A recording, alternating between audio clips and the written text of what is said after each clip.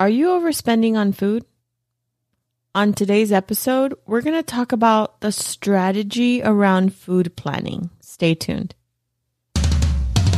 Welcome to Debt Free Latina, the podcast where you can finally realize your dream of being debt free and feeling peace about your financial future. And now your host, Mayra Alejandra Garcia. Hola, hola. Thank you so much for being here. I want to talk about food. Food is a category that a lot of us tend to overspend on. I know that here in the Garcia home, it is our number one budget buster. And if we are not careful, we can overspend hundreds of dollars a week. It's like we had to eat or we were out and about and didn't plan. And honestly, planning is half the battle. I know I've said that before. And it's exactly what is going to help you overcome that. And there are a couple of different lists that I have that I've created to help me make these decisions in advance. So, for example, one of the things that I try to do once a week, usually on Wednesdays, because the new ads for my local grocery store come out on Wednesdays, is to look over what's on sale for the next week. And so by the time I go to the grocery store on Friday or Saturday, I know what's on sale and what I should be buying. And I plan the meals based on what's on sale. So I don't meal plan and then go shopping. I actually look at what's on sale and then go shopping and make my meals based on that. So I actually have a tab in my budget because I budget in a spreadsheet where I have a list of like all the different meals I know how to do off the top of my head. And these are meals that I know my family will eat. And I have them divided by like chicken, pork, beef. And then I just look through the ads and then quickly look at my list of all the things that are related to whatever meat is on sale. And that's what we buy. And that's what we eat. And that's what we plan. Another strategy is that I've tried in the past is that every day of the week you have a designated meal. So like, for example, you can have on Mondays, it's a meatless Monday. So you have either beans or lentejas or something that's meatless, maybe even tofu. And then on Tuesday, it's like Taco Tuesday. You might make some ground beef tacos or some carne asada tacos, or maybe the al pastor meat is on sale, or some sort of tacos. And every Tuesday in the month, you make tacos. And so on and so forth. So you can do that. And then just make whatever little adjustments based on what's on sale. It really only takes about 10 to 15 minutes a week to look over the ads, look over the list of the things that you normally buy, that you normally eat. Because let's be real, we tend to eat the same things over and over. You might have a recipe book, you might have a million recipe books, but we always have these top 10 meals that are our go-to. So write them out so you can quickly just glance at them.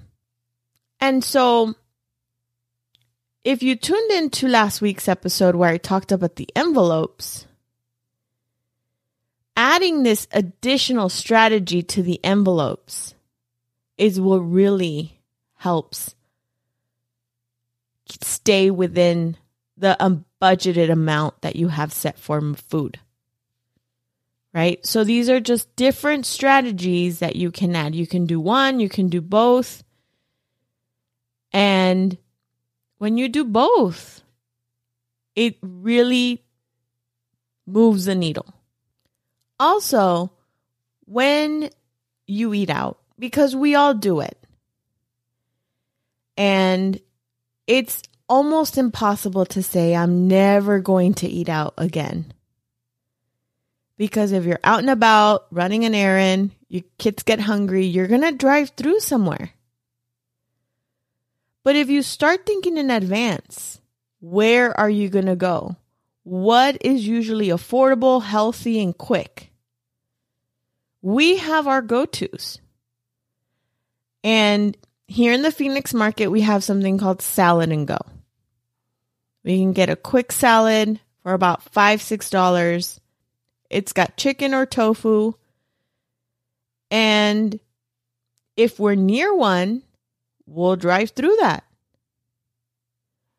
Also, we like to get like protein burgers at In-N-Out. We like to get, we like this barbecue place where they have this like, at Rudy's, they have these sandwiches that are brisket sandwiches, and they're super filling and delicious for about $8-9. And these are the types of meals that we have on a list of, these are our go-tos if we're out and about. This is where we're going to eat.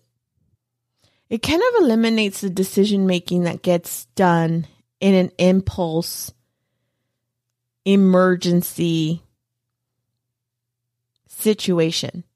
It eliminates the stress of, I'm going to drive through this place, or I'm going to go to a sit down place and pay not only for the food, but have an additional tip.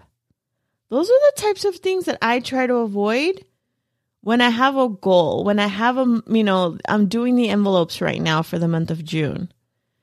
I'm not going to go and sit at a sit down restaurant because I know that it's going to be expensive right this second. I'm not going to use my $200 budget for food a week that I've got going on right now and go sit down at a restaurant with my entire family because that'll be like half of my budget. I'm just not. I'd rather just go through and pick up a quick salad if I need to. So when you start thinking of these things ahead of time, you're prepared. So if you are in that situation, you know exactly what you're going to do. So find those things in your neighborhood that your family enjoys, that are great, healthy, and quick go-tos, because we all have them. You just have to get creative. You just have to make a list. You just have to have that in your back pocket. Try not to overcomplicate this. Keep things very simple. One other thing that I do is that I try to have rice and beans in the fridge. And that's can go with anything in our home. We love some rice and beans. It can be paired up with any protein and any veggie. And that's a complete meal.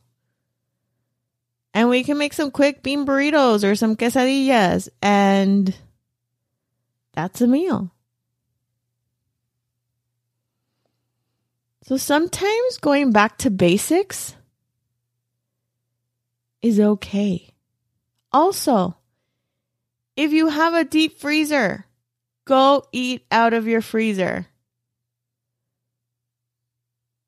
How long has it been since you emptied out your freezer? I know many families that have deep freezers in the garage, or even some solid good food in your freezer inside your house that you probably haven't thought of using. Use that up. Amiga, if this episode was helpful, would you please rate it on Apple Podcast or Spotify, wherever you listen to it, and give me a review. I would love to hear from you. Tell me what you think. And I will be sharing the reviews on my social media. So make sure you also follow me on Instagram, which is where I'm the most active.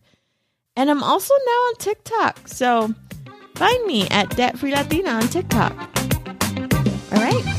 I hope that was helpful. I'll see you next week. Thanks for listening to Debt Free Latina.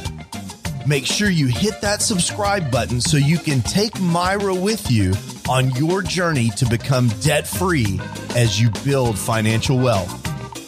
Looking for more? Follow Myra on Instagram at debtfree.latina, Facebook at debtfreelatina, and online at debtfreelatina.com.